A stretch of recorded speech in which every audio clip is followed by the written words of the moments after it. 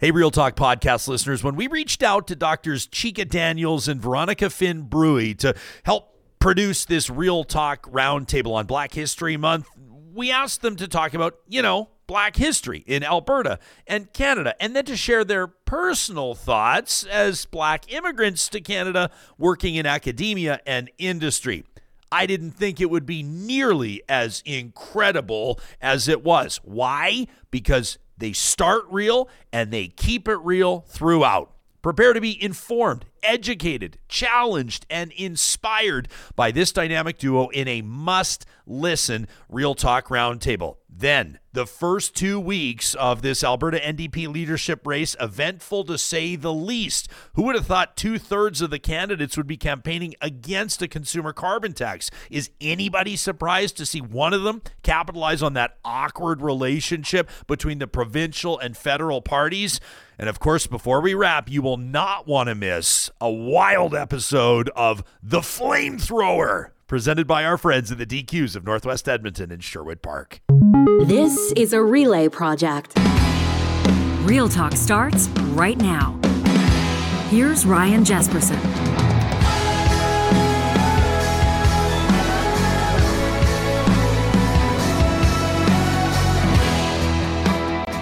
We welcome you to a special edition of Real Talk as we celebrate Black History Month through the month of February. Of course, we assume, hope, trust that you have been learning new details, maybe hearing some new stories about Black history in your part of the country. Of course, we'll be focusing most specifically today on our home province of Alberta, but there is a rich and storied history of across the nation in Canada of contributions made by Black Canadians in many different industries and many different fields. We're grateful today that 2 professors from Athabasca University will be joining us to share their personal perspectives and to shed light on Black history through Alberta over more than a century. Details on that coming up in 30 seconds. We want to let you know that this episode would not be happening without the support of sponsors, partners like our friends at Verifiable Credentials. You've probably heard those stories, credential fraud on the rise, whether it's nurses, oil patch workers, personal support workers like those working with seniors in long-term care. There's been stories in the news of people faking their credentials, essentially saying they are who they in fact are not, saying that they are certified or equipped to work with populations when that is not the case. Luckily, there's an innovative technology. This is the future right now that's making credential fraud a thing of the past. And we're starting to see governments, including in Alberta, look to things like digital verifiable credentials because they're secure, they're cloud-based, and basically you can't forge them. Verifiable credentials are tamper-proof, independently verifiable. They use open web standards, and with We Know Training, they can plug seamlessly into your training courses. If this is on your radar, if this is an issue in your industry and you want to learn more about using verifiable credentials in your training or credentialing program, it's simple. Just visit verifiablecredentials.ca. Well, Black history in Alberta is a rich and diverse tapestry that spans more than 100 years. The Black community has contributed significantly to Alberta's cultural, social, and economic development. More than 100 years ago, Black settlers arrived in Alberta seeking opportunities and facing challenges like racism, segregation. More on that in just a moment. The vibrant communities, you may have heard of Amber Valley, of Wildwood, emerged as important hubs for Black settlers. Through the years, Black Albertans have made enormous contributions in Alberta, including education, sports, arts, politics. You've heard of pioneers like John Ware, a skilled cowboy, Violet King, the first Black Canadian lawyer, just a couple of examples. Also, I suspect that we'll get into the civil rights movement today, how it had an impact up north of the U.S. border, leading to an increased awareness and advocacy for equality. But of course, this history is not without its stains. And today, as we dedicate this Friday Real Talk Roundtable to Black History Month, we endeavor to get into it all. And we're grateful that we have two expert perspectives that are going to help school us today. Dr. Veronica Finn-Bruey holds 6 degrees from 4 continents. She has more than 25 years of research experience, if you can believe it, in more than 30 countries.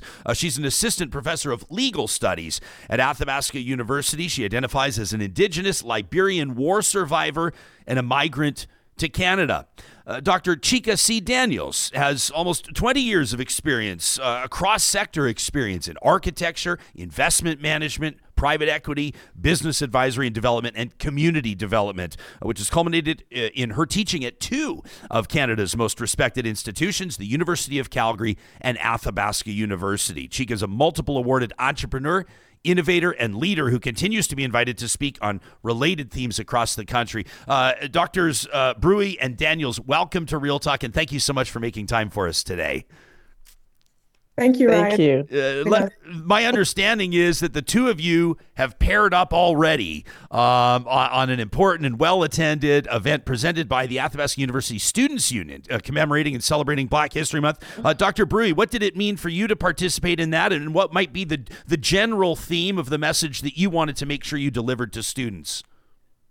First of all, thank you so much, Ryan. And thank you so much for giving us the opportunity and giving me the opportunity to share my story. As I said to you in the email, usually I don't get called on, I don't get recognized, I don't get the spotlight. And in any case, I try to avoid the spotlight, because with the spotlight as a Black immigrant to this country that is so racist, your spotlight means intimidating other people or making other people feel threatened.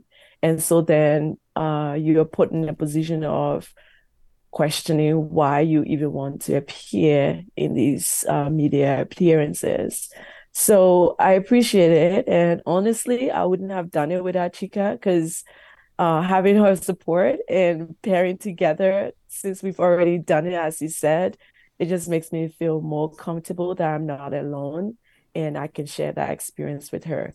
So the event we had at Can I interrupt for 1 second? Can I just thank you so sincerely for starting this episode in such a real way?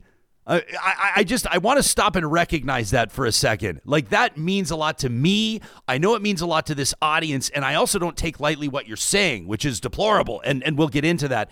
But before we get into the bigger picture stuff, that means a lot to me that in your first 30 seconds on the show, you kept it real. That's what we try to do every single day. So thank you for that. You're welcome. I think the approach that you take and how you received us also reflect our ability to feel welcome and real. So you too, I said thank you, because the approach you use is just very genuine and very accepting.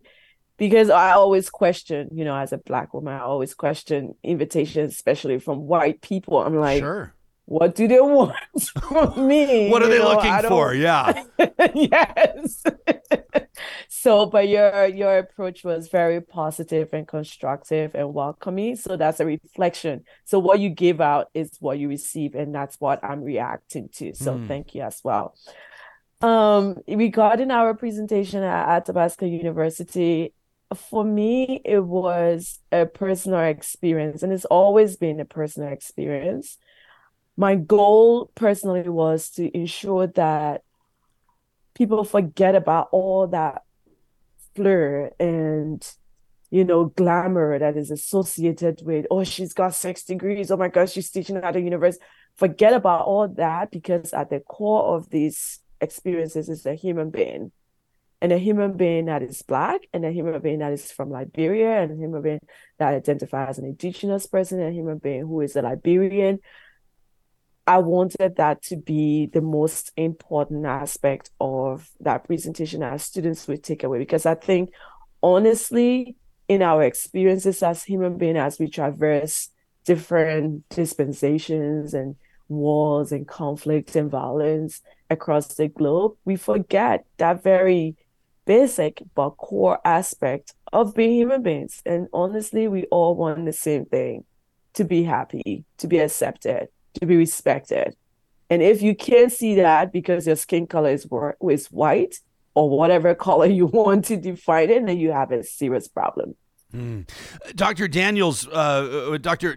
Bruey opens with just this such a wonderful personal perspective, obviously indicating that we've got some problems as a nation and that folks experience in Canada. People are not immune to experiencing things like racism, discrimination, intimidation. But how much of what she said, I mean, I was watching you listen to her, and obviously what she was saying was resonating with you. How much of that might mirror your experience, or how different might your experience be? Well, first of all, Ryan, thank you for having us. I know Veronica's thanked you, but I do also want to thank you. And honestly, when we heard from you, the approach you applied when you contacted us and saying, you know what, you just want to hear our thoughts, so you're not going to dictate what we talk about, and we should just come here and be free to express ourselves. And I really want to applaud you for that. Many times when people are invited to sessions, the things we say are kind of we're kind of steered in the direction that conversation should go, right?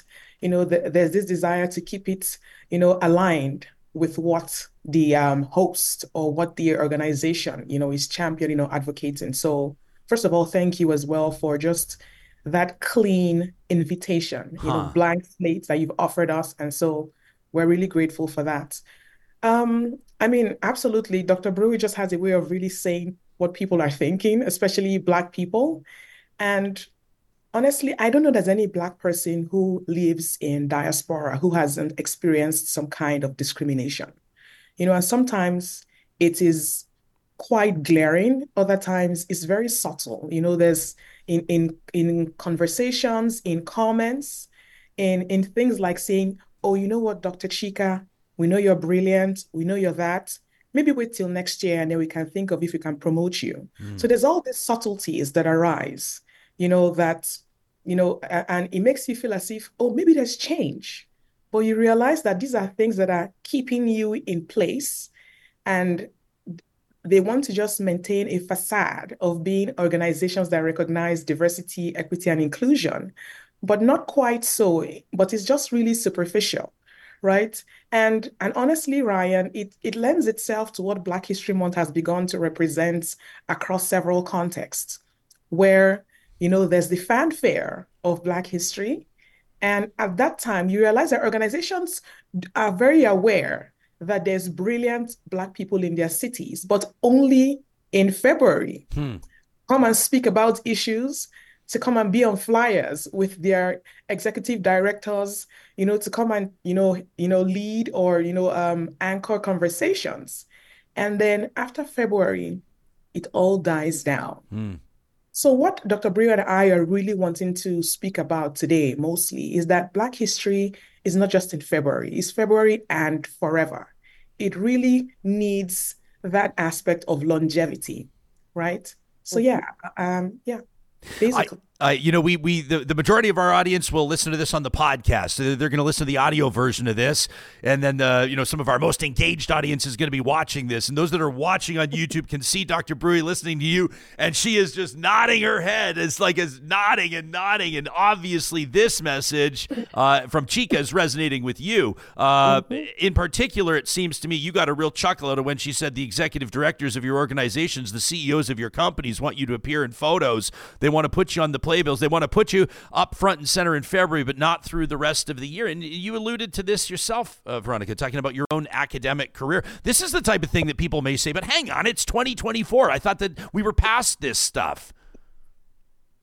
Absolutely, Ryan. I mean, the truth is we have to learn to add humor to this dehumanizing experience, because otherwise you won't survive. And for me, specifically as a war survivor who's gone through the worst of humanity, I sit back and just honestly add a little bit of mischief to these presentations, allyship, and we are doing something, EDI.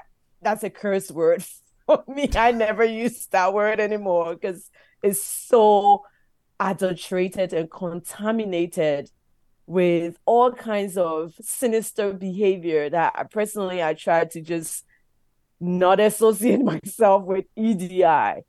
Because when Dr. Chika was saying that, that was what I was thinking about. How many times have I been told I just have to be the poster? And I mean, honestly, I don't want to put people on the spot because there's certainly ethical issues here. I don't want to get death threats. I don't want to get emails. I don't want any of that bullshit. I just want to live my life, please.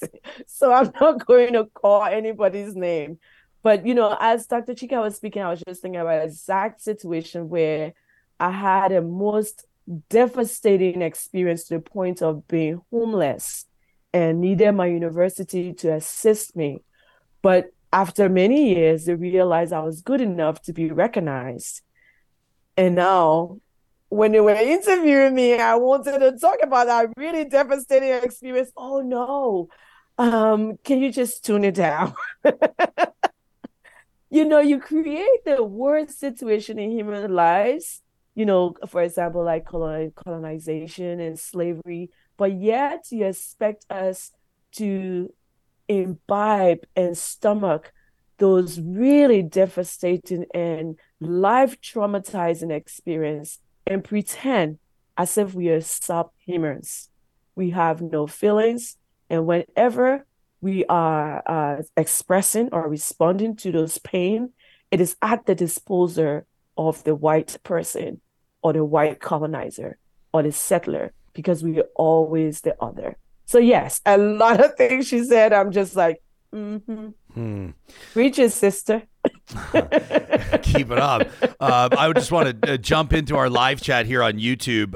Garth says, now this is going to be real talk today. Ben says, I already know that I'm going to need to rewatch this episode. So that's great. Keep the comments coming on our live chat. You can also shoot us an email. I keep my inbox open through the show to talk@ryanjesperson.com. If you're just joining us on the Mixlr live streaming audio app presented by California Closets, you were just hearing from Dr. Veronica Finn-Bruey, Dr. Chika C. Daniels also joining us from Athabasca University. It was interesting. We had a lot of talk about EDI, equity, diversity, and inclusion initiatives. I think prompted, but if I can say, a lot of people have been talking about it. We've been going back almost 2 years on this show, talking to experts that have chimed in on whether or not it hurts a company's stock price if it's publicly traded, if the public sees value in EDI investment or initiatives. But most recently, it was the richest man on planet Earth, Elon Musk, that basically tweeted that EDI is racist. And it actually got everybody talking. What would be your assessment of that, Dr. Daniels? You don't look convinced. Well, Ryan, EDI is really just a very polarizing topic now, right? I am convinced that the premise of EDI has been so adulterated. The whole essence of EDI, and I'll try to kind of say this before I answer your question, Ryan, and speak to what you're mentioning, is the whole premise of EDI was that in countries like Canada, where by the end of the year, we're going to be 40% multicultural. The essence of EDI is that in countries like this, where there's a fantastic blend of ethnicities and cultures and all these different things, right, is that within all these different communities, there are people who are exceptional. But because there's an original population, for instance, in Canada, Caucasian, a lot of the attention is directed to them because they are born here, they've been trained here, they've studied here. And so they are sort of grown or developed or trained to function in this society, right? So EDI is advocating the fact that irrespective of our backgrounds, we're equally educated. And dare I say that Black people are the most educated people on the planet.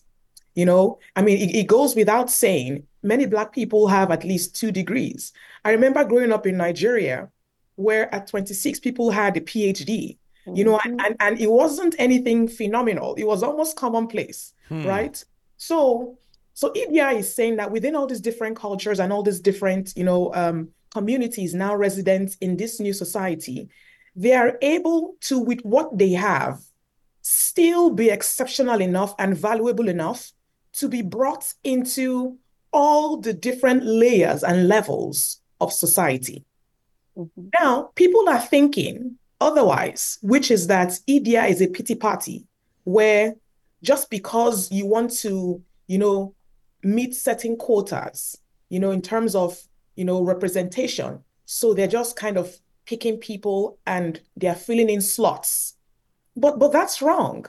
So EDI is saying that despite our backgrounds and being trained, in different contexts, there are people who are able to bring value to all these different works of life, and because of that, we need to now redirect some attention that would typically go to these original inhabitants, to these people as well, because we live here.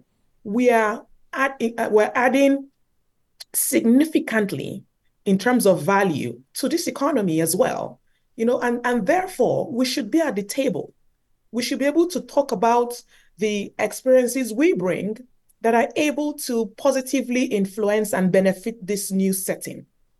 And so to say that EDI is racist is, honestly, I think is flawed. I mean, it is flawed, but because EDI isn't performing what it is supposed to, there's also issues of EDI being kind of a facade. And what you see now, right, if I may add this statement as well, is that organizations are hiring from all these different ethnicities, but not hiring them and putting them where they should be. So for instance, I know of many organizations who want to say, you know what, we're 20% Black, but what are they doing? What are they doing in those organizations? They are cleaners, they are security staff, they are bookkeepers, they are maintenance. And this, not to say that these aren't good jobs, but the people in these jobs are typically way overqualified for them. And so it does really skew the value that EDI is supposed to bring to any organization or to any group. So if it's properly applied, there's fantastic value. And personally, if I can give an example, I do run a nonprofit where it is intentional in its recruitment. We don't duplicate from ethnicities because there's such a fantastic blend in Canada, Ryan. So if I'm a Nigerian, I wouldn't want to hire a Nigerian. I mean, there's people that I can hire who bring a different perspective to things. So why bring someone who is probably going to think the exact same way that I think? What are we doing? So we can hire a Caucasian. We can look into gay communities. We can hire people who are from Ethiopia, from Zambia, from the US, from Australia, all these different people who we know now call Canada home and who are coming here to add value as well. So yeah, I think I'll put a pin in my spiel to let Dr. Veronica give her thoughts as well. Let me say, it's like, I just want you guys to keep letting it flow because you're inspiring this audience, and I can't wait for this podcast to drop because I know people are going to love it. If you're just tuning in, that was Dr. Chika Daniels also talking to Dr. Veronica Finn-Bruey in our live chat. Noob Try Again says, I really appreciate their uncut honesty, says it's very admirable that these two are being so open and vulnerable about their experiences. This is true strength. Noob says, one love on this special edition, this Black History Month celebration on Real Talk. When we come back from this quick break, I want to ask you about your personal experience. And Dr. Bruey, I want to circle back to the thing. I mean, you talked about intimidation, racism you've experienced in Canada. Both of you have immigrated to Canada from different nations. I want to talk about that experience. The Canadian population is growing and is forecasted to grow dramatically over the next couple of decades. We want to better understand, as people born and raised here that don't have other frames of reference outside maybe having the luxury or privilege of traveling, what you Canadians experience and what people that immigrated to Canada may continue to experience for decades. That coming up in just a moment. You know, Real Talkers, that this conversation is presented by our friends at Athabasca University, who want to remind you that the reason that tens of thousands of people from coast to coast to coast are trusting AU with their post-secondary experiences because of the world-class accredited online degrees and courses that are specifically designed so you can complete your education wherever and whenever it works for you. The only commute is ever going to be to your device. If you need to take time away for a family vacation, maybe an illness, maybe you need to help out your parents, maybe you need to help out your kids, you're never going to fall behind because you are dictating the pace, the schedule of your studies. And that's probably why more than 94% of AU alumni that are polled say they're satisfied with the quality of their education. More than 92% of them report that they're working in a job related to their field of study. There's not a lot of post-secondary institutions that can boast those numbers. You can learn more about the AU Advantage today by visiting athabascau.ca. Hey, a shout out to those job seekers out there. Our friends at Kuby Renewable Energy are hiring right now in Alberta and BC. This is Western Canada's busiest solar installer. Of course, as they're approaching spring as well, they want to put on your radar. The sunny days are getting longer. This means increased solar savings are on the horizon. Kuby's committed to bringing exceptional service to its clients, going above and beyond to ensure that your transition to solar is a smooth one. Whether it's for your home, your business, maybe even your farm, Kuby is your one-stop shop for solar installation. More than 2,000 completed projects, more than 15,000 kilowatts installed. Look to Kuby Renewable Energy to bring your solar vision to life. For job opportunities, to get a free quote, you can simply visit kubyenergy.ca. And if your investment in your home, your business is more on the outside, we're talking landscaping, we're talking bringing spaces to life, we personally recommend Eden Landscaping. They've got more than 20 years of on-the-ground experience in central and northern Alberta. They listen to clients, they see their vision, they apply their expertise, and the next thing you know, bingo, you've got a space you're loving, a space you're using, a space that not only increases the value of your biggest investment, but also the quality of time you spend there. Work with Eden Landscaping. If you want shovels in the ground this spring or summer, I recommend you make contact with them today at landscapeedmonton.ca. We're talking to Dr. Chika C. Daniels, Dr. Veronica Finn Bruey, both from Athabasca University. And Veronica, you opened strong, and you basically talked to us about your experience. To a certain degree, you shared with us what it's like, your perspective, how it's been shaped as a war survivor out of Liberia. But it sounds like your introduction to Canada was far from what most Canadians would desire it be. Can you give us a reality check, what it was like for you? Absolutely. There's, like Dr. Chika, it's just so much to say, which is why, again, I'm so grateful for the opportunity. We have so much in our belly to share because we constantly stifle and stomp down, like somebody would say, there's always a white man sitting on our neck to prevent us from breathing. And so for that reason, we have all this richness within our belly, our stomach, and we want to share it, but we're exempted and literally dismissed and prevented from sharing it. So sometimes when you have these opportunities, it's almost like, oh my God, I just want to blast out and say all the things I've kept for over 45 years or 50 years that I've been existing. Do it. So, So I want to thank you again. There are a couple of things I'd like to highlight before I respond to your question. One, I honestly think it is sad and it's pathetic that people who have so much always appear to have so little. The culture we come from, we literally have nothing. And I can pinpoint very vivid instances in my young life growing up in Liberia where I didn't have things like a book. My mother has never bought me a book to read. But now I live in Canada and look at my bookshelf and look at my son's bookshelf, and still some people, especially white people, can manage to survive in this culture with so much ignorance and irrelevance and irrationality that make them treat us Black people or minority or people of color treat us the way they treat us. So for my humble beginning, like I said, coming from nothing and coming to this country, of course, you're just so elated for the experience because you never had such an experience. How could somebody have so much knowledge, so much resources? And I just wanted that. So I arrived in this country with literally nothing. 2 suitcases and 20 US dollars in 2001. That's how I arrived in this country as a refugee sponsored student. It took me less than 10 years to add on 5 degrees. How is it now somebody is going to sit there with all these resources, never make use of it, and get angry at me? For what?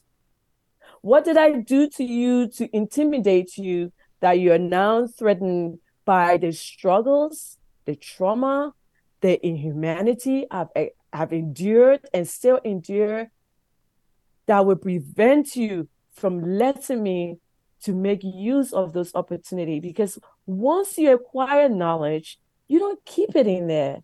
It is supposed to be used and shared. But you prevent us from sharing our knowledge or translating our knowledge because you're now intimidated. How could she possibly? That's the question I always get. How could she possibly come to this country with nothing and now have 6 degrees and want to take over our whatever? And another sad thing about Canada is always pointing finger to the US, which personally I just hate. Always pointing finger to the US that, the Americans are this, the Americans are racist.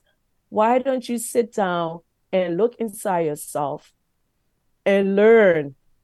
Because it's not my job to teach you about Black people. It's not my job to teach you about anti-racism, in as much as I have to learn about all the stupid things that you imbibed and imposed it on me and forced me to learn, when it has nothing, absolutely nothing to do with my culture, my society, my way of thinking, my way of life. I was forced to learn. I mean, all the university institutions I've gone to, they're all very Eurocentric, dominantly Western. I had to learn that. That's not endemic to my background and my indigenous roots and my culture.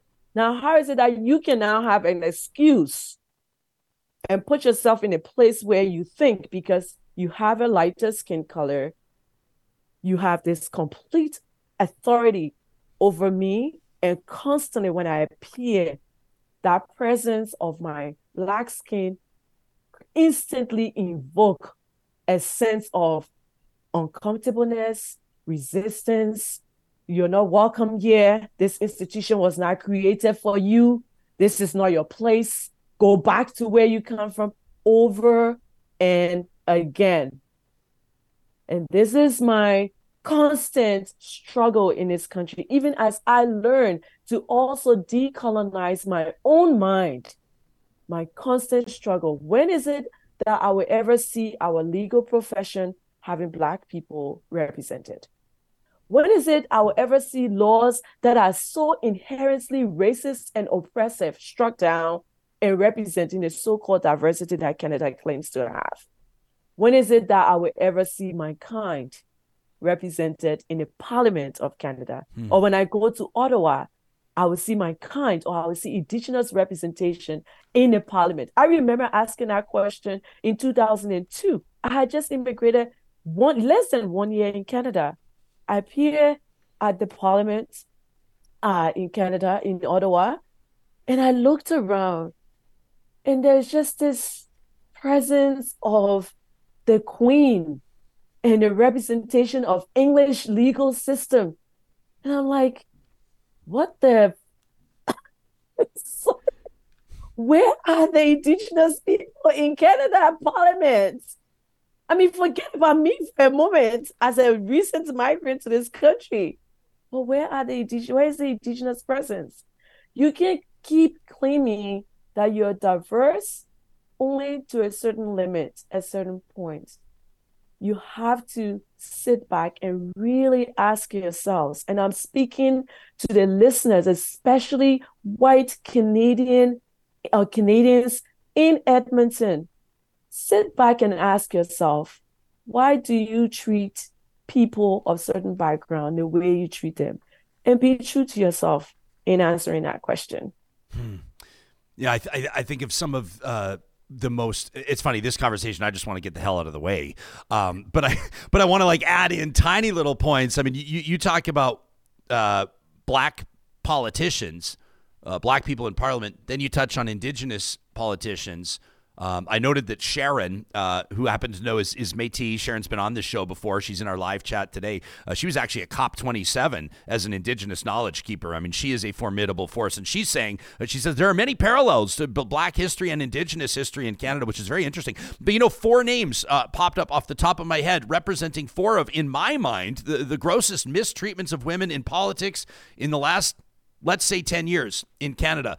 And that's Selena César-Chavannes, a bright liberal MP, Annamie Paul, who had a very brief, a tragically brief tenure as the leader of the Green Party. I think of Mumilaaq Qaqqaq, the NDP MP out of Nunavut, who cut short by her own decision and has never truly, I don't think, blown the doors off the story of hers. I'm waiting for her book to come out.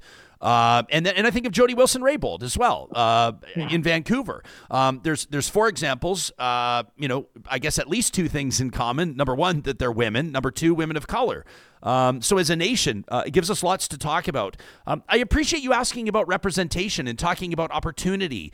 And obviously, Dr. Daniels, your experience, let me just remind people, some may be just joining the stream right now, architecture, investment management, private equity, business advisory, community development. You work in boardrooms. You work with people that control finances. You work with people that hire in big C-suites and executive jobs. Can you take us into your experience as a Black woman in these spaces? What do you think this audience needs to hear? Well, I mean, Ryan, there's a lot actually, Yeah. So I do echo your thoughts in terms of the fact that we can't. I don't know that Black History Month has been able to really focus on the things that need attention. First of all, and I will get to your question.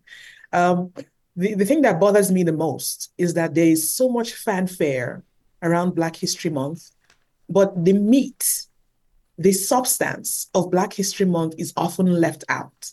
And those are things like this conversation we're having, which we really need to, which allows us to really spotlight what the real issues are and why Black History Month exists in the first place. It's not just a celebration of culture, but also there should be elements of recognition of intentional inclusion, and also an opportunity for people to kind of reflect on either they're for or against, and an opportunity to plan to do better, right? So Black History Month,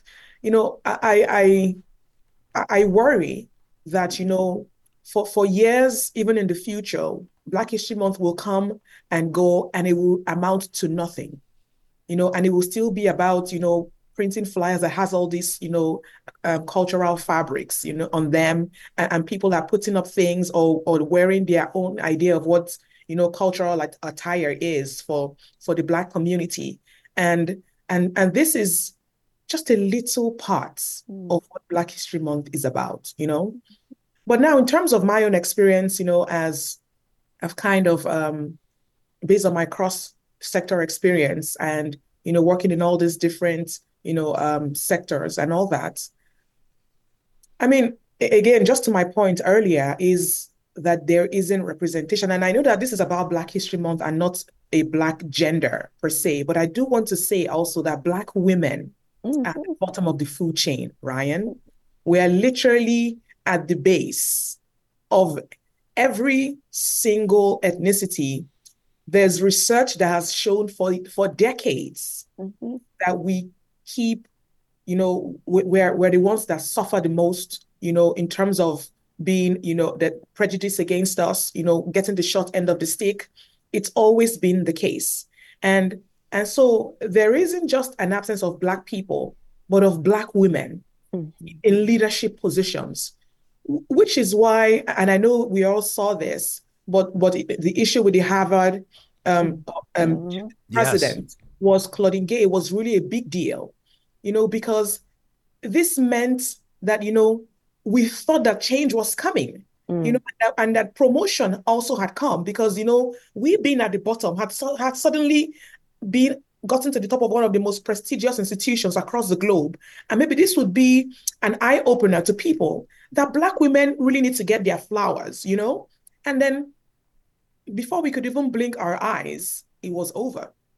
And I don't know whether to say thankfully or not, but there is some good good occurrences that came from that, is that we started to see that the media and people started to look into all the other previous presidents and saw that none of them was any better than Claudine Gay, and had even been even more problematic and had more issues attached to them.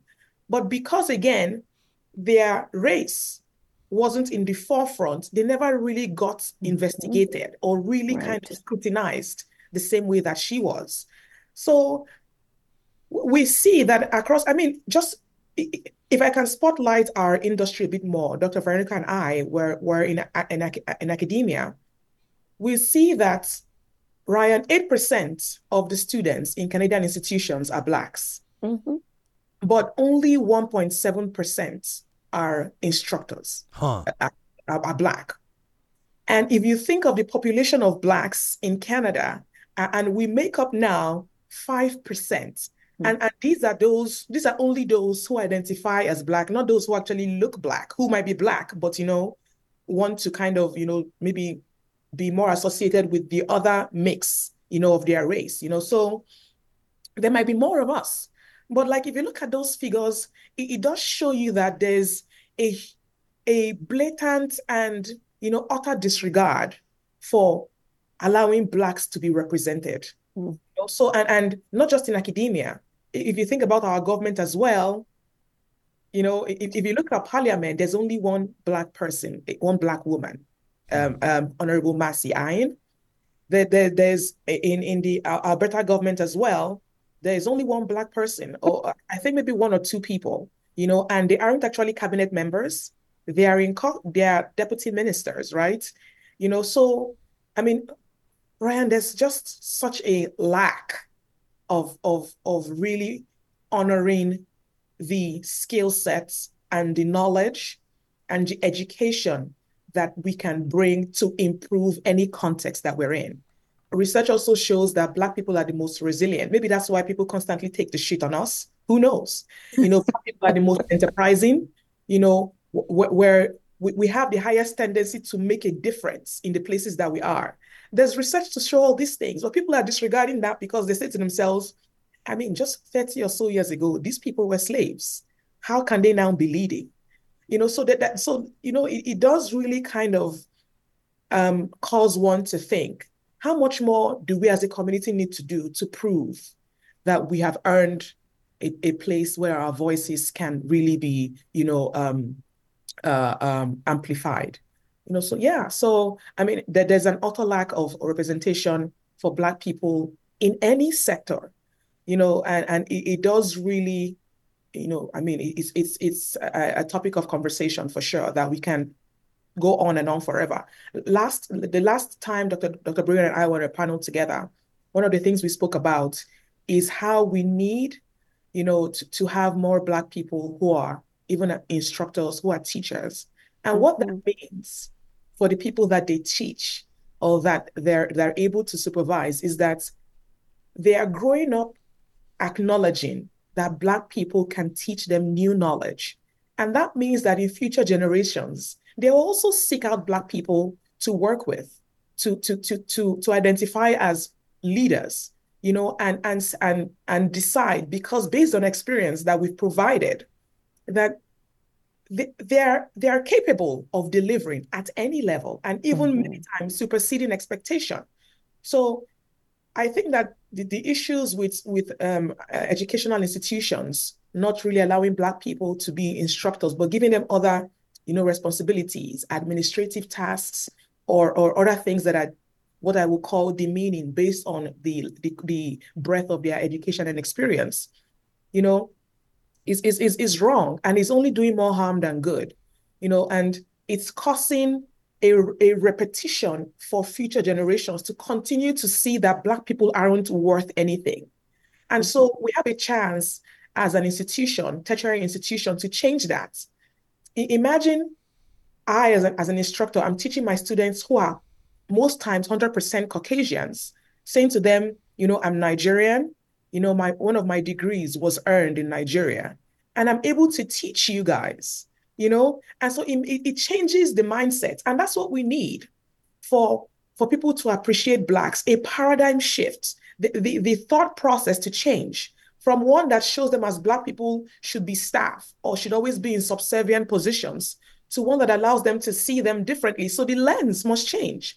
And these are opportunities to change that in institutions where, the president is Black, instructors are Black, student union presidents are Black.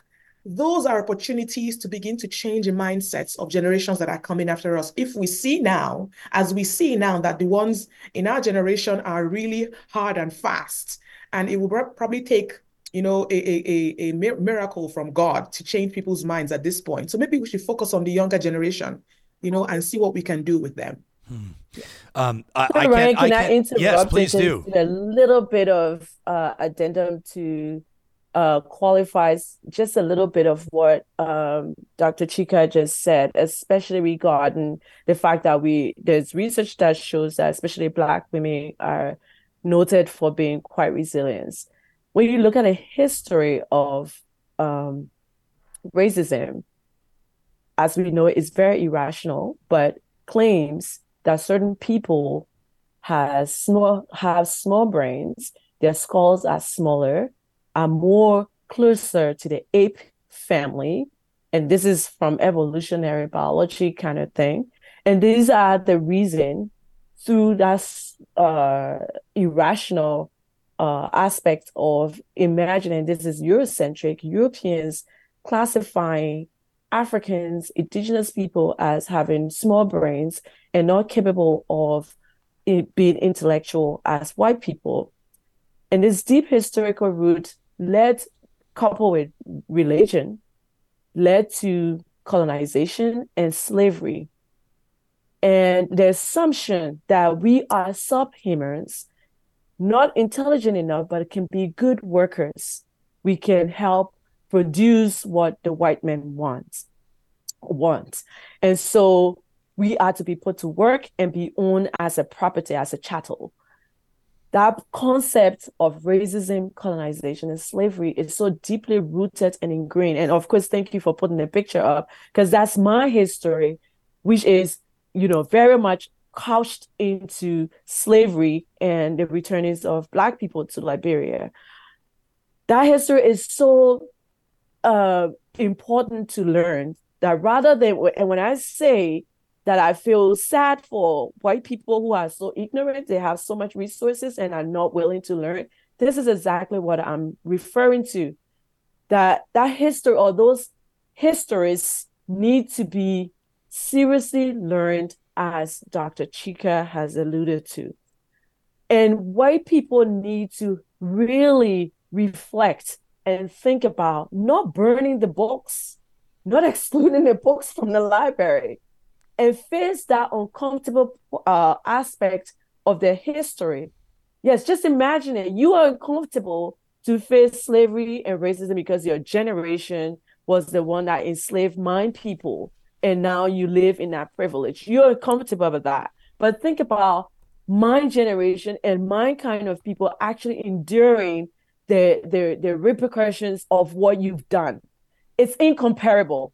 But your uncomfortableness is okay to put you in a position where you don't want to learn and you don't want to learn our history so that you don't repeat and go back to Dr. Chika's point. So that aspect of thinking that Black women are resilient because we were considered from the very invention of racism, slavery, and colonization, we were thought of being subhumans. And so we are capable of absorbing the most dehumanizing experience and yet the ability to persist.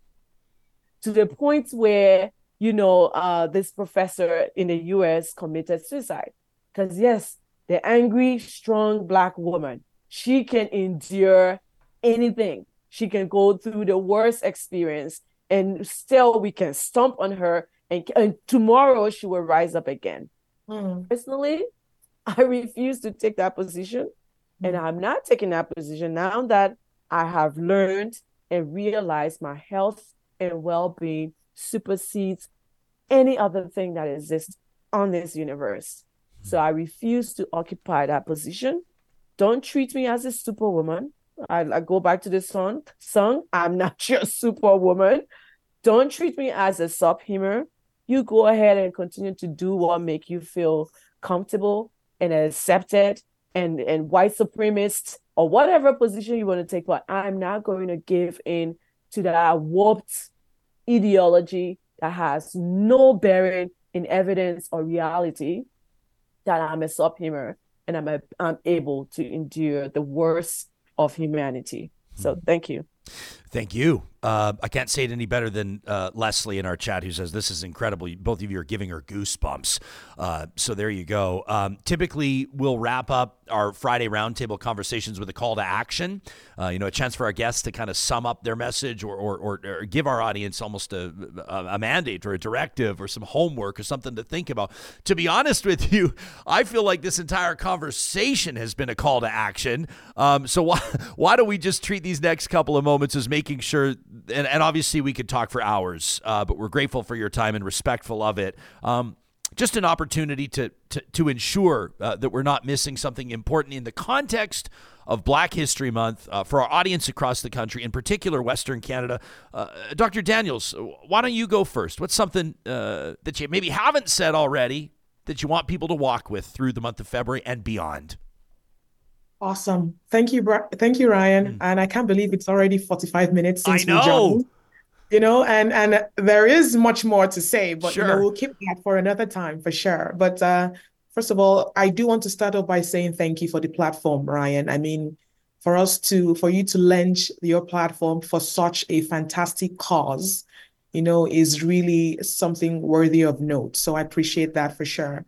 I want to say that, Black History Month, while we want to obviously not forget the years, of being mistreated, and owned like cattle and all that, as Dr. Brewy said, we also want it to be a time where people are celebrating the achievements and the contributions from the Black community. And it's also a time to spread awareness and to learn more. The whole idea that people need to learn from a Black person is skewed, is incorrect. Sit down, take time and study. Like, there's books that can educate. And I think that the most important thing, I grew up in a home where my dad said to me that if you're educated, you can never be at a loss. Like, you need to keep that quest for knowledge, you need to know more. And which is why we as Black people have also learned social intelligence. We know that we shouldn't be maniacal in our emotions in public spaces. We've learned things that have allowed people to give us a little bit more dignity, than they do. We understand that you can't act anyhow or anyway in contexts that aren't dominated or where it's only people of your kind, because we're very quick to be labeled. Oh, that's a mad Black woman, don't deal with her. That's an angry Black woman. That's a this, that's a that. So the same way that we're learning, we also think, and literally at this point, it is necessary that people take time to educate themselves. And Black History Month is a time for people to learn our histories, our traditions, our cultures. Don't go around touching people's hair. Don't ask them, can I feel your hair? Is that your hair? Oh my God, you speak English? Wow. Did you always live outside of your home country? Like, all of those things show that there's a rife ignorance in a country like Canada, where people are thinking that it's super educated. Like, there's so much to be done. So, and Black History Month is about the Black race.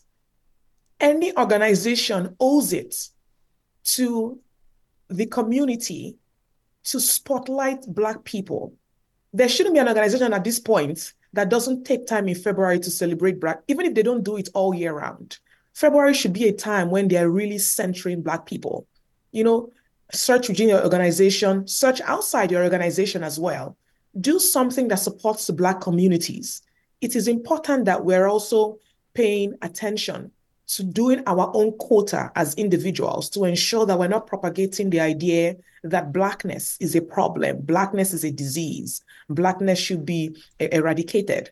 We should do our part to elevate and advocate for change in the way Black people are treated, how they are conceived, how they are perceived. So there's so much to be done. There's possibilities. I mean, now it's hard to imagine a world where we're seen as the next person who is in Black, the exact same way. But the duty and the task of that change lies on us now to begin to change the way that we think about the community, and so that we're changing the narrative.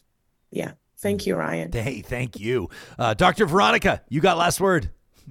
Yes, thank you so much, Ryan. I mean, I'm just, my heart is full. Mine too. And I'm just so, I love Dr. Chika so much, because you just pounding and saying the right things that's just, making my heart to bounce and just be so excited and appreciative that I can have a sister. Both of us are from West Africa, right? We are from very feisty countries, Liberia and Nigeria. So it's so heartwarming, Dr. Chika, to listen to you and learn from you as well. All I want to say is Dr. Chika has said it all. My call to action is read a book. Just read a book. And if you want the first suggestion, I would recommend Robin DiAngelo, White Fragility. Just read that book, okay? It's written by a white woman, so don't come up with excuses. It's Black people writing all kind of shit. It's white woman writing about white fragility. And I think Robin, and I know Robin personally, I think Robin does a very good job in how she wrote the book, and based on her experience as a white woman, what raises him. Yes, thank you. For people on the podcast, we've just shown Dr. DiAngelo's website. People can check out robindiangelo.com. Absolutely. Yeah. She's fantastic. So just restart with reading a book. And that's all I will say. That's my call to action. Thank you, Ryan. Thank you, Brian from Athabasca University. I'm sure you're listening. Yeah, thinking of us. Yes, thank you. Yeah, I want to give a shout out to Brian O'Leary and Aaron Stevenson, the entire team at Athabasca University. To be honest with you, I was chatting with them, I don't know, maybe a month ago or something like that. And I said, obviously, that we're going to be recognizing Black History Month. And I said, and we have our Friday Real Talk Roundtable, and we want to put something together. And Brian goes, "Do I have a duo for you?" He says these two. And let me tell you, I want to read a couple comments before we thank you for your time. I know we've kept you into overtime here, but you've obviously made a real, you've resonated with this audience. Idris says, what an interesting point about setting those clear boundaries. He says, I'm learning a great deal here. He says the enjoyment of Black History Month is key. Learning about communities and people goes as deep as you want to go, which is an awesome point from Idris. And then I also saw one from Heidi, who said, I appreciate these two guests so much.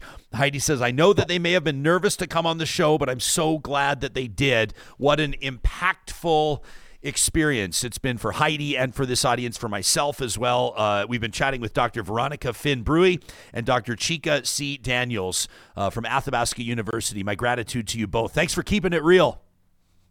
Thank you for having us. Ryan. You got it. Black History Month. There you go. Unbelievable.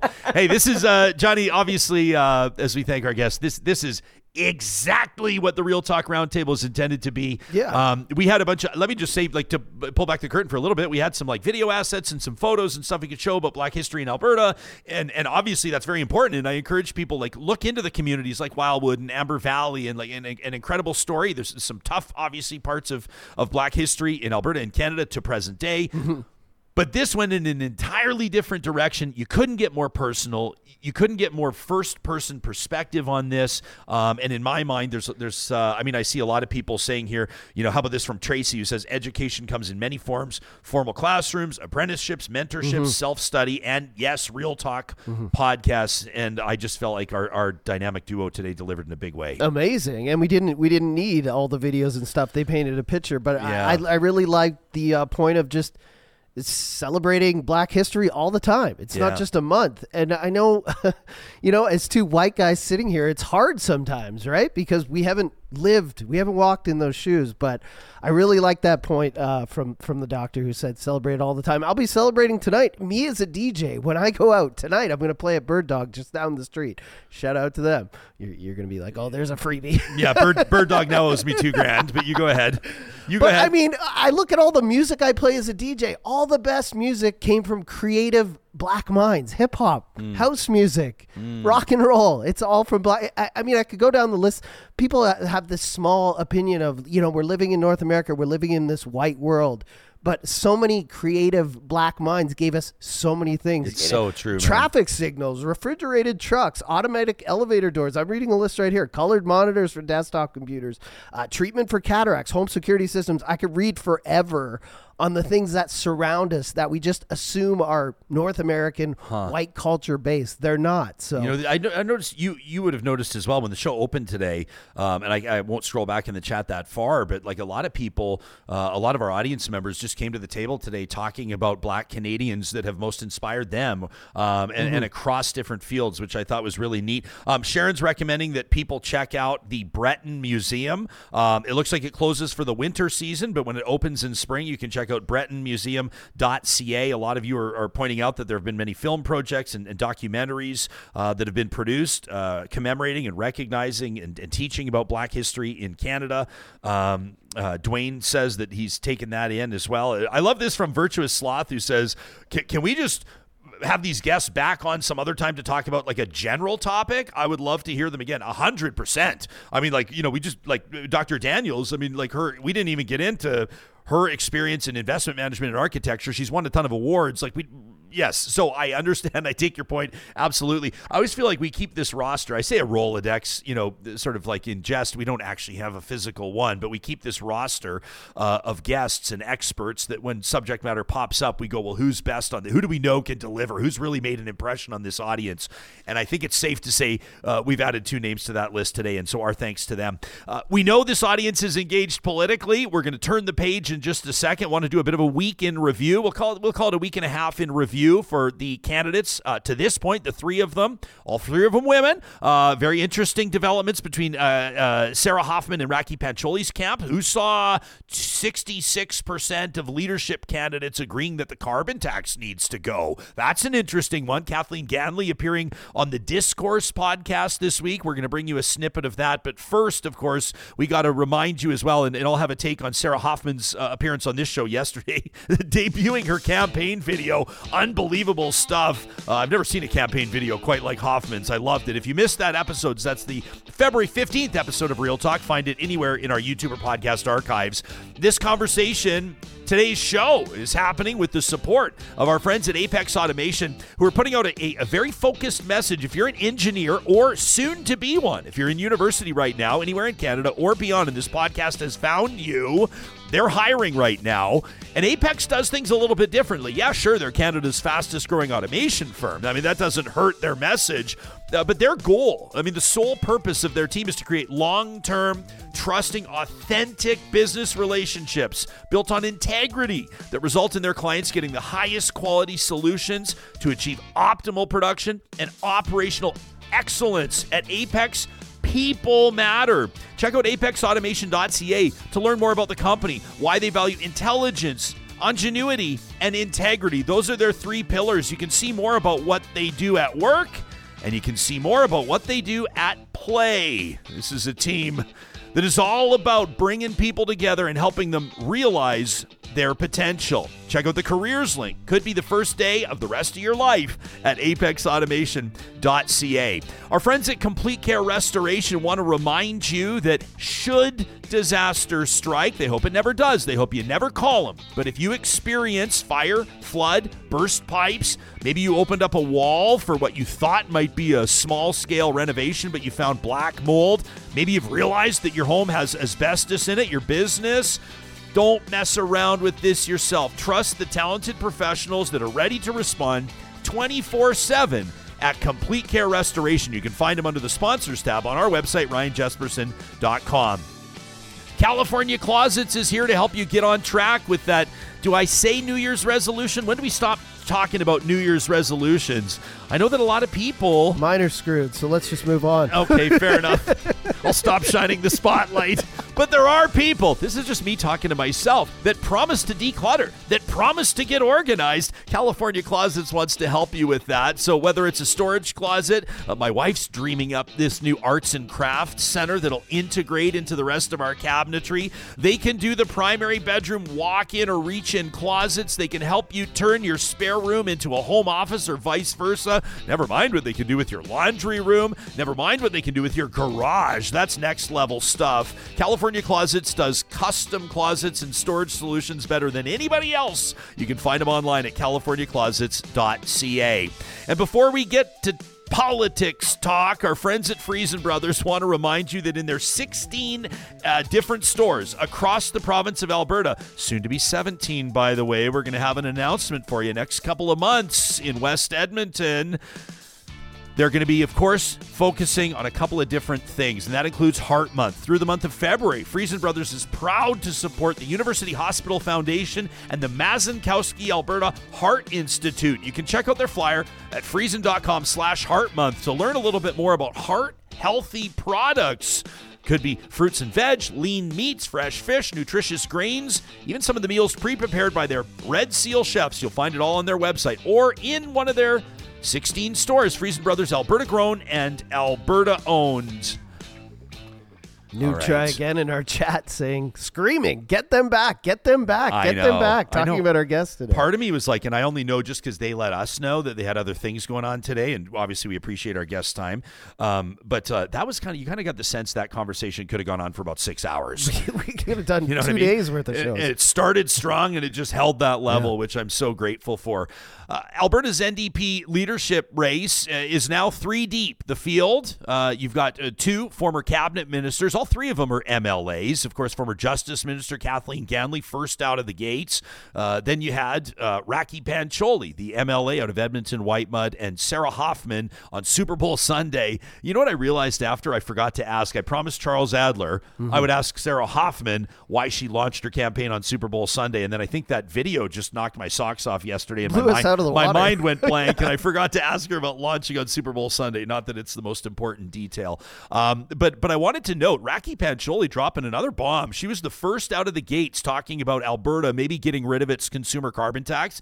She made the announcement exclusively here on Real Talk. Well, another one this week where Raki has openly mused about whether or not those that hold Alberta NDP party memberships should automatically hold federal NDP memberships. Now, this has been, I think, a roadblock for a lot of people that are on the fence, maybe the moderates, maybe the former progressive conservatives. Like, we're talking about a pool, a pretty deep pool in the province of Alberta, and what do candidates have to do if they want to win this race, if they want to be the next leader of the official opposition, if they want to go up against the UCP and potentially be the next premier of Alberta? They got to fundraise, they got to sell memberships, and they got to get out the vote. And I think that this is a smart one from Raki Pancholi. The release in part reads that membership in one political party should not require membership in another. Strong first sentence. She says Albertans who want to join the Alberta NDP, and so many of them are excited to join us in shaping our future, should get to decide if they also want to be a member of the federal NDP. She goes on to talk about her own experience buying a membership with the provincial party so she could run, obviously. And she said, I was surprised to learn that by doing so, I automatically became a member of a federal party, the federal NDP. She says, now many current Alberta NDP members support the federal NDP. And then she says, many do not.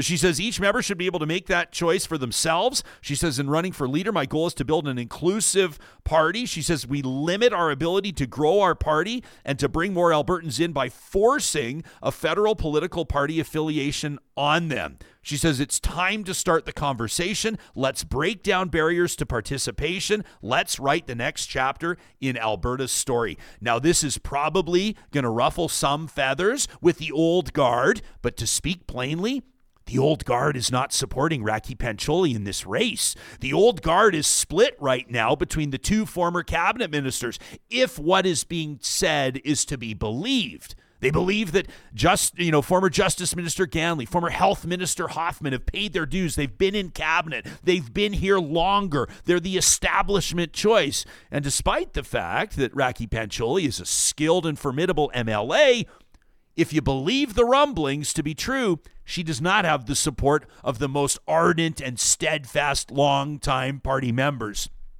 I love the move.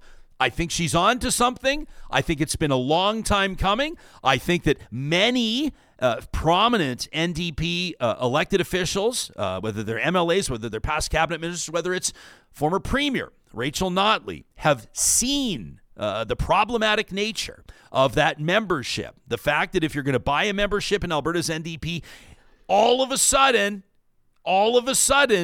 you've got a membership in the party led by Jagmeet Singh, the party with which your values may not align, not even close. But you may see the Alberta NDP as, if I may say, an unofficial progressive conservative choice.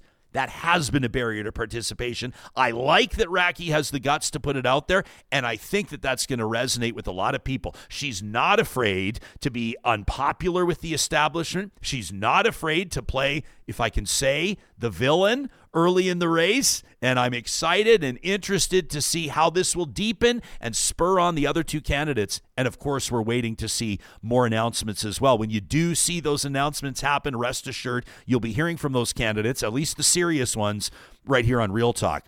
Now, the first to announce was Kathleen Ganley. And this week on The Discourse, the political podcast hosted by Cheryl Oates and Erica Barudis, Kathleen Ganley joined them. The episodes are out every Thursday. You can find them wherever you get your podcasts and on YouTube. Johnny, you want to tee up a quick highlight? Here's Kathleen Ganley with Erica and Cheryl on The Discourse. Typically, you see the first person out of the gate come with like a bold policy. We didn't see kind of a big, bold policy until kind of a week after. Maybe walk me through that strategy. What I really want to talk about is the economy and why the economy needs to work for people. Sometimes, as New Democrats, we shy away from speaking about the economy in our frame. And I really do think that our position on the economy, that giving more to those at the bottom and those in the middle is better for the economy. I actually think that that's a much better position. So I wanted to start there, talking about how the economy needs to work for people, talking about how we need to fund education, because actually that's fiscally responsible. You get $6 back for every dollar invested. It's not all because of Rachel Notley that we've been incredibly successful over the last decade, but a lot of it has been down to Rachel Notley.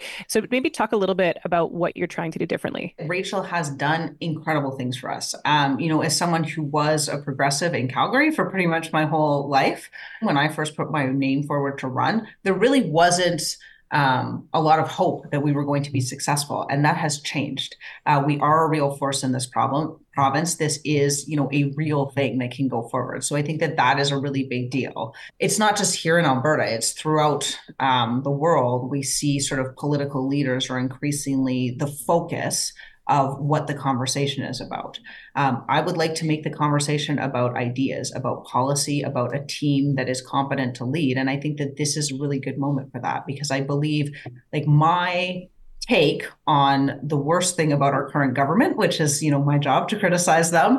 My take on the worst thing about them is actually that they're incompetent. I think I have the experience to govern. I think I have the team around me to build a really incredible future and to do the hard work that's necessary to do that. And I think I am willing and able to talk about the economy and to talk about it in our frame, to talk about why giving more to those at the bottom and in the middle does better for everyone and why that's better for the economy. There you have it. Calling the current government of Alberta incompetent. That was Kathleen Ganley on this week's episode of The Discourse. You can subscribe wherever you get your podcasts, and encourage you to subscribe on YouTube as well. Just search The Discourse. Erica and Cheryl. Conversation yesterday with Sarah Hoffman. I think probably the most notable part of it was her debuting her campaign video on our show, where she opens. She says, "I'm not the type of person you're supposed to find in politics." She says, "I'm fat, I'm sassy, and I'm really bad at pretending to be something I'm not." And then just went from there. And we got a ton of feedback from people that said that, well, they didn't expect to see what they saw from Hoffman.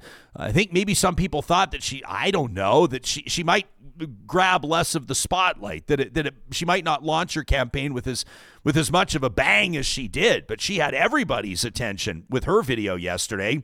And if I can just say it and spell it out, one of the big successes of her releasing that video was that it had people comparing her video to Raki Pancholi's video, and that was the video that had 500,000 views within the first 24 hours it was out as well. So that's got to be a win if you're on the Hoffman production team. Now, there's still a ton of time between now and the middle of June. I think it's June 22nd that this leadership vote is happening. We expect that the candidate field will deepen. We expect that more will happen. But one of the early developments that I'm finding to be particularly interesting is that 2 out of 3 of the candidates are saying that the carbon tax formula, despite the fact, and I'm going to show you this from Sarah Hoffman in 10 seconds from now, she was sitting in cabinet, a senior cabinet minister, the deputy premier in 2015, when Rachel Notley rolled out Alberta's climate leadership plan. Hoffman says now that consumer carbon tax needs to go. The climate leadership plan, when we brought it in, I thought was revolutionary. I thought was going to make a really big difference. And absolutely it has on methane reductions. We've got, Danielle Smith traveling the world talking about how great we are at reducing methane. Thank you to the NDP climate leadership plan. We've phased out coal-powered electricity. Again, something that happened in the climate leadership plan. TIER, or the industrial carbon rate, has been successful. We've seen it have a really positive impact. But the consumer carbon tax was taken over after, we lost the election in 2019. It was taken over by the federal government. And then the federal government undermined confidence in that carbon tax, particularly when they decided to look at polling and let it decide who they were going to exempt from having to pay it. And when they exempted the East Coast, it absolutely undermined the whole thing. And I think it's important that Albertans want us to act on climate change. They want us to be leaders on this. This tool is broken. Justin Trudeau and I would say the Conservative and NDP governments haven't given it the legs that it needed. It definitely doesn't have public confidence. So I don't think we should continue with a consumer-based carbon tax. That was Sarah Hoffman on the February 15th episode of Real Talk. You can find that in our archives if you want to check out the full interview. Interesting from Alberta Girl in the chat, who says Hoffman has baggage that might make her popular in the party but could kill her public appeal. It'll be hard for her to change that. I appreciated her taking a question about her infamous sewer rats comment, which personally, by the way, I didn't have a real problem with. Anybody who knows exactly who she was talking about. And she was talking in particular about the Voldemort of Canadian media entities, those whom we will not name. But she was talking about the slimiest of the slimy, the lowest of the low. And I didn't mind the sewer rats comment. As a matter of fact, I texted Hoffman shortly after she apologized for making that comment, as she reminded us on the show on February 15th. I said, I don't think you should have apologized. She said, well, thank you for your opinion. Thanks for sharing. But she did. That was one I have to assume that Alberta Girl's referencing. And another would have been her involvement in, by way of being a senior cabinet minister.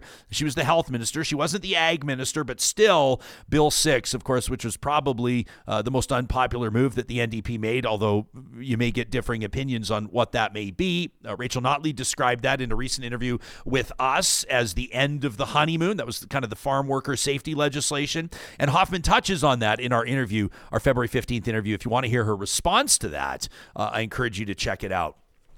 Every Friday, our friends at the Dairy Queens of Northwest Edmonton and Sherwood Park, that's Palisades, Nemeo, Newcastle, Westmount, and Baseline Road, give us a chance to blow off a little steam. This is a chance for you to bring the heat and give us your hot takes. These are all real emails to talk@ryanjesperson.com. It's the flamethrower presented by the DQs of Northwest Edmonton and Sherwood Park. This one from Garth, who says, Jespo, if you could, I'd like to level the vibes, as we say in Jamaica, on a matter that I find is befitting for your show on Black History Month. And what I want non-Black, non-racial minorities to understand is if we truly intend to continue moving forward as humanity, we have to learn what belongs where and when. Garth says, now I'm a proud Black Jamaican who chose Canada as home, and I took the oath of citizenship. I love this country, especially Alberta, and I will vigorously defend it. Hell, Alberta is the only home that my kids know. But a little jousting in your live chat on YouTube with a guy named Plain Power on Tuesday's show had me thinking about the true meaning of allyship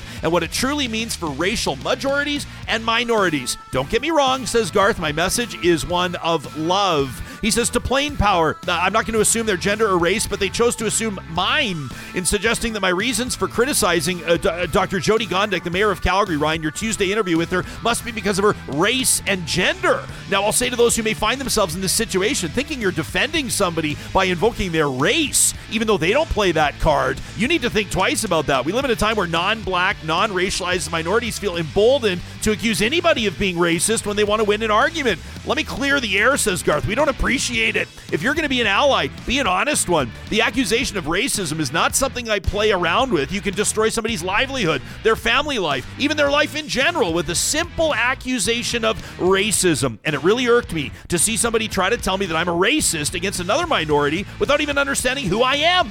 All because they just desperately wanted to win an argument. It's people like those that threaten to throw racial harmony back into the Dark Ages as they seek to use something they don't know or have experience with as a club to beat their opponents over the head. And for those claiming to be allies and using racism as a weapon against their opponents, keep your strength. We don't need your help nor energy.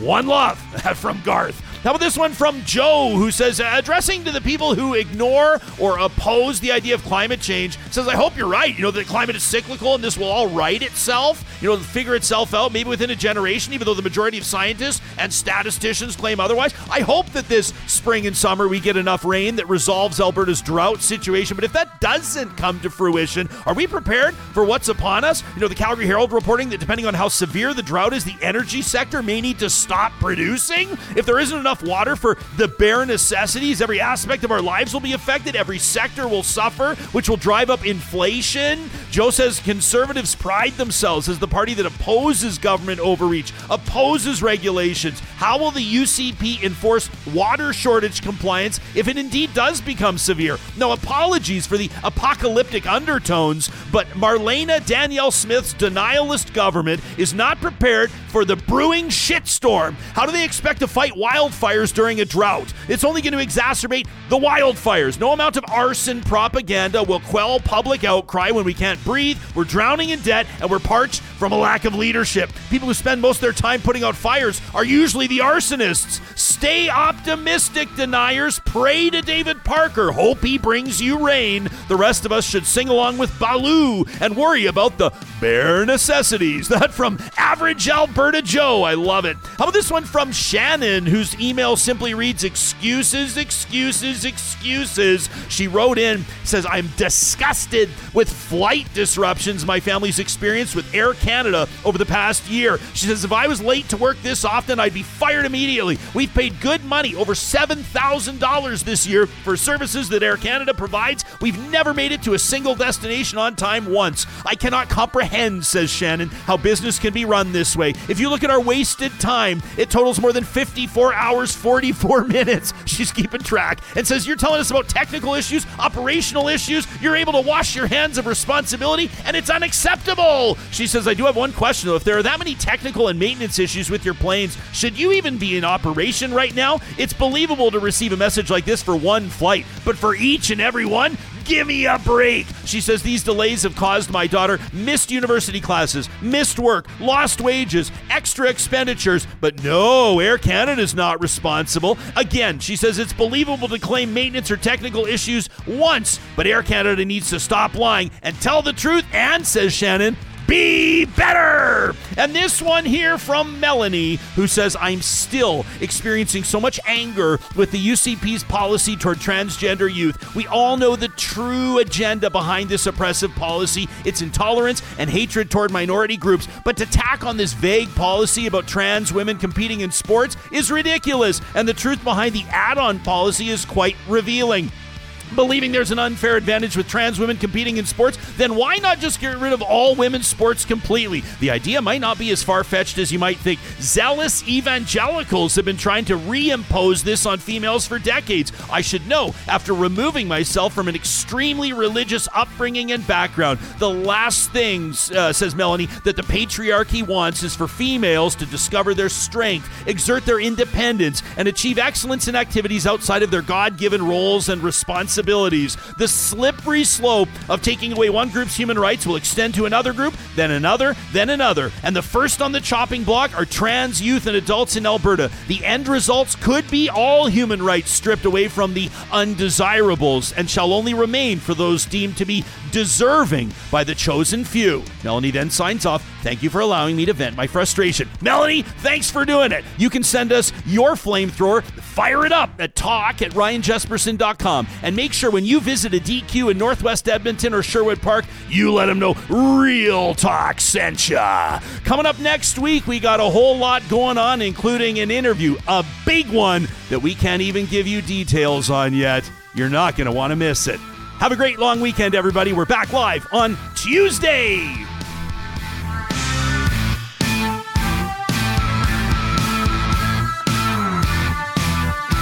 Real Talk is hosted by Ryan Jesperson. Executive producer Josh Dunford. Technical producer John Hicks. General manager Katie Cook-Chivers. Account coordinator Lawrence Derlego. Human resources Lena Shepard. Website design Mike Johnston. Voiceover by me, Carrie Skelton.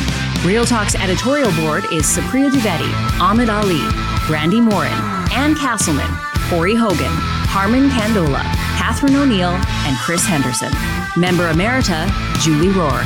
Real Talk is recorded in Edmonton, Alberta on Treaty 6 territory, the traditional and ancestral territory of the Cree, Dene, Blackfoot, Saulteaux, and Nakota Sioux, home to the Métis settlements and the Métis Nation of Alberta.